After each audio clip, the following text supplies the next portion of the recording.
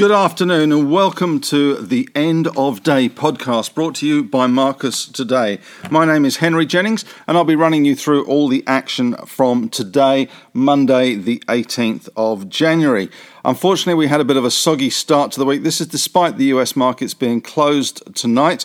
We have Martin Luther King holiday in the US, so we don't have much to go on tomorrow, as they say. We did see the ASX 200 though lose 52 points, back down to 6,663 points, which is pretty much where it was when we broke for the Christmas break. Resources very much in the doghouse today, I have to say. We had BHP dropping nearly 3%, Rio's off around 1.4%, and Fortescue down a similar amount. This was despite the $1 falling, and also despite the fact that we saw iron ore prices better overnight.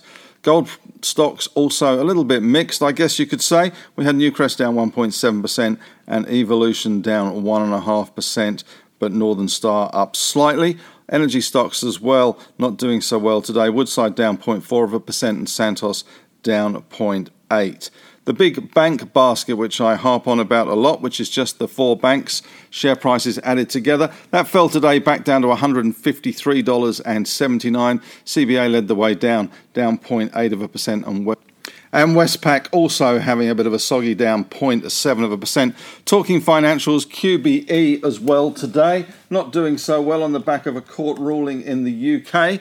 As usual, QBE doesn't ever fail to disappoint. Down 5.7% today on the back of that court ruling, suggesting that they are liable for business issues to do with the COVID disruptions that they've seen there. So not good news for QBE. In the healthcare sector, we saw CSL flatlining today, although Ramsay Healthcare did have a pretty good day out in the sunshine, up 4.3%, and even Cochlear, which has been under some pressure, up 0.2%. That lower Aussie dollar certainly helping. But there was some big news today in the retail sector, and that's really what dominated the positive signs of things. We saw JB Hi-Fi releasing some good numbers.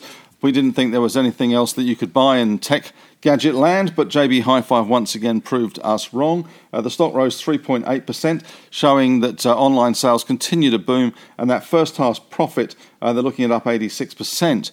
We also saw today the retirement, I guess you could call it, of Mark McGuinness from Premier Investments. He of the Smiggles and Peter Alexander fame. He's given notice that he'll be leaving in 12 months' time from Premier Investments. That was down 2.3% on the back of that management news.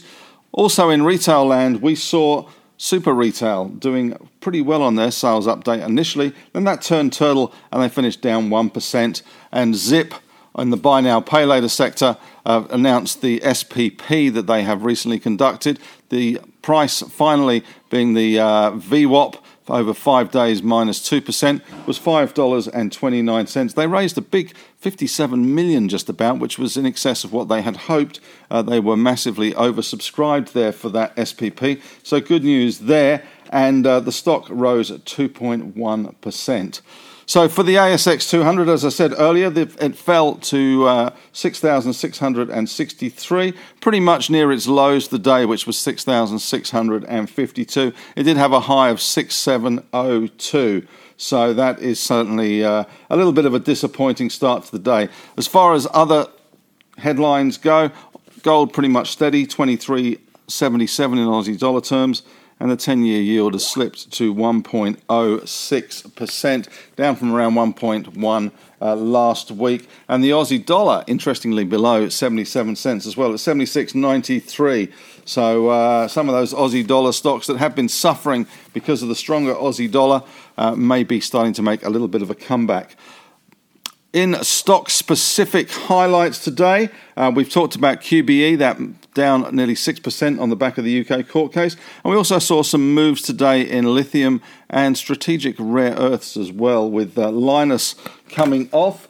They were down. There were some moves in China regarding regulations and the whole supply chain from Chinese rare earths. Linus fell 3.6%. We also had Australian strategic minerals down 7.3%. And in the EV space, we also saw a bit of profit taking there. Syrah down 6%. Vulcan, though, had another stunning day in the sun, up 40% yet again. So that one's going very well. The code there, VUL, huge volume again. And Weebit Nano, again, had another good day today. They were up nearly 10%. I did hit $4.05 at one stage, which officially puts them in the 10-bagger territory for us in the small cap portfolio, as we originally recommended them at 40 cents. Other highlights today, Pro Medicus doing very well, up 11.02%. Broker upgrades continue to come on the back of that deal they did last week with the US contract they got over 5 years, and Data3 up nearly 7% today on a business update, so that's looking pretty good as well. So we'd expect to see some good broker moves from that as well tomorrow. In other news, Harvey Norman, they caught the retail bug today, up 3.7%. They're doing pretty well, taking their cue very much from JB Hi-Fi and Super Retail, etc. Even Globe, which is a skateboard and skate shoes company, which my son knows very well, they were up 34% today. Had a trading update, 60% jump in sales there for Globe. In other news as well, Silex, which has been a bit of a uranium darling and has been doing quite well recently. They dropped just over 9% after the restructure of their deal with uranium enrichment in the US was announced. And Iluka was down nearly 3% following a Goldman Sachs buy rating and a price target of $7.20. One IPO listed today, Chimeric Therapeutics, which didn't do therapeutics rather. They closed the day unchanged. The solid first day evaporated for the cancer treatment company. But the stock of the day in speculative stockland, and these are stocks that I highlight that are of interest for potentially more moves coming. Usually they need to be moving on volume and percentage gains. Anson Resources, big move today, 75% higher. Good volume following the lithium battery cell performance testing. They had a good announcement last week, moving towards testing with Novanix, and that program expected to take between 4 and 5 months, with the first results due mid-March. As far as corporate news goes today, we had Transurban amongst the 3 bidders on the shortlist for an American Legion bridge project. So that was interesting. They didn't do much today, down 0.4%. Pact, there's potentially a Sydney-based private equity group thought to be in talks with Pact regarding its manufacturing division. We also saw Money 3 Corp, a bit of a write-up today from Shaw & Partners as well. Stock moved up 3.66%.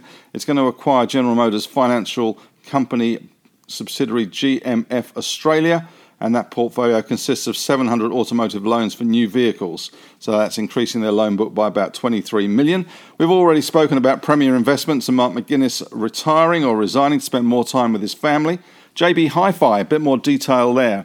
As we said earlier, up 3.8%. First half profits should be in the region of 317.7 million versus a year ago 170 million. And Super Retail, first half sales up 23% versus a year ago. And online sales especially doing very well, up 87% on a year ago there. Not much on the economic front today to get very excited about. As far as Asian news today goes, Chinese GDP rose 6.5% in the fourth quarter, beating expectations. We saw industrial output rising 7.3% in December, and retail sales growth slowed to 4.6% in December from 5% in November. Of course, November would have had the Singles Day numbers in them, so not unheard of to see a bit of a drop there in December.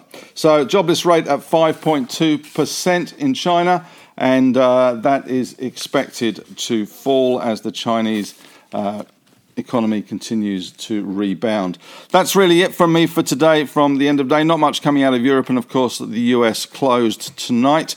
So that's it from me, and I hope you've enjoyed this end of day podcast.